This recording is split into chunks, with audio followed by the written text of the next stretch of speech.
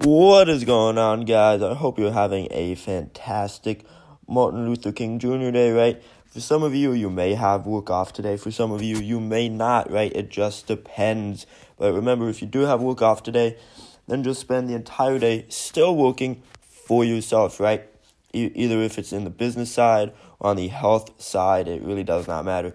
Just do it for yourself, right? If you do have work today, remember that once you get off, work for yourself. If it's on the health side or on the wealth side, right?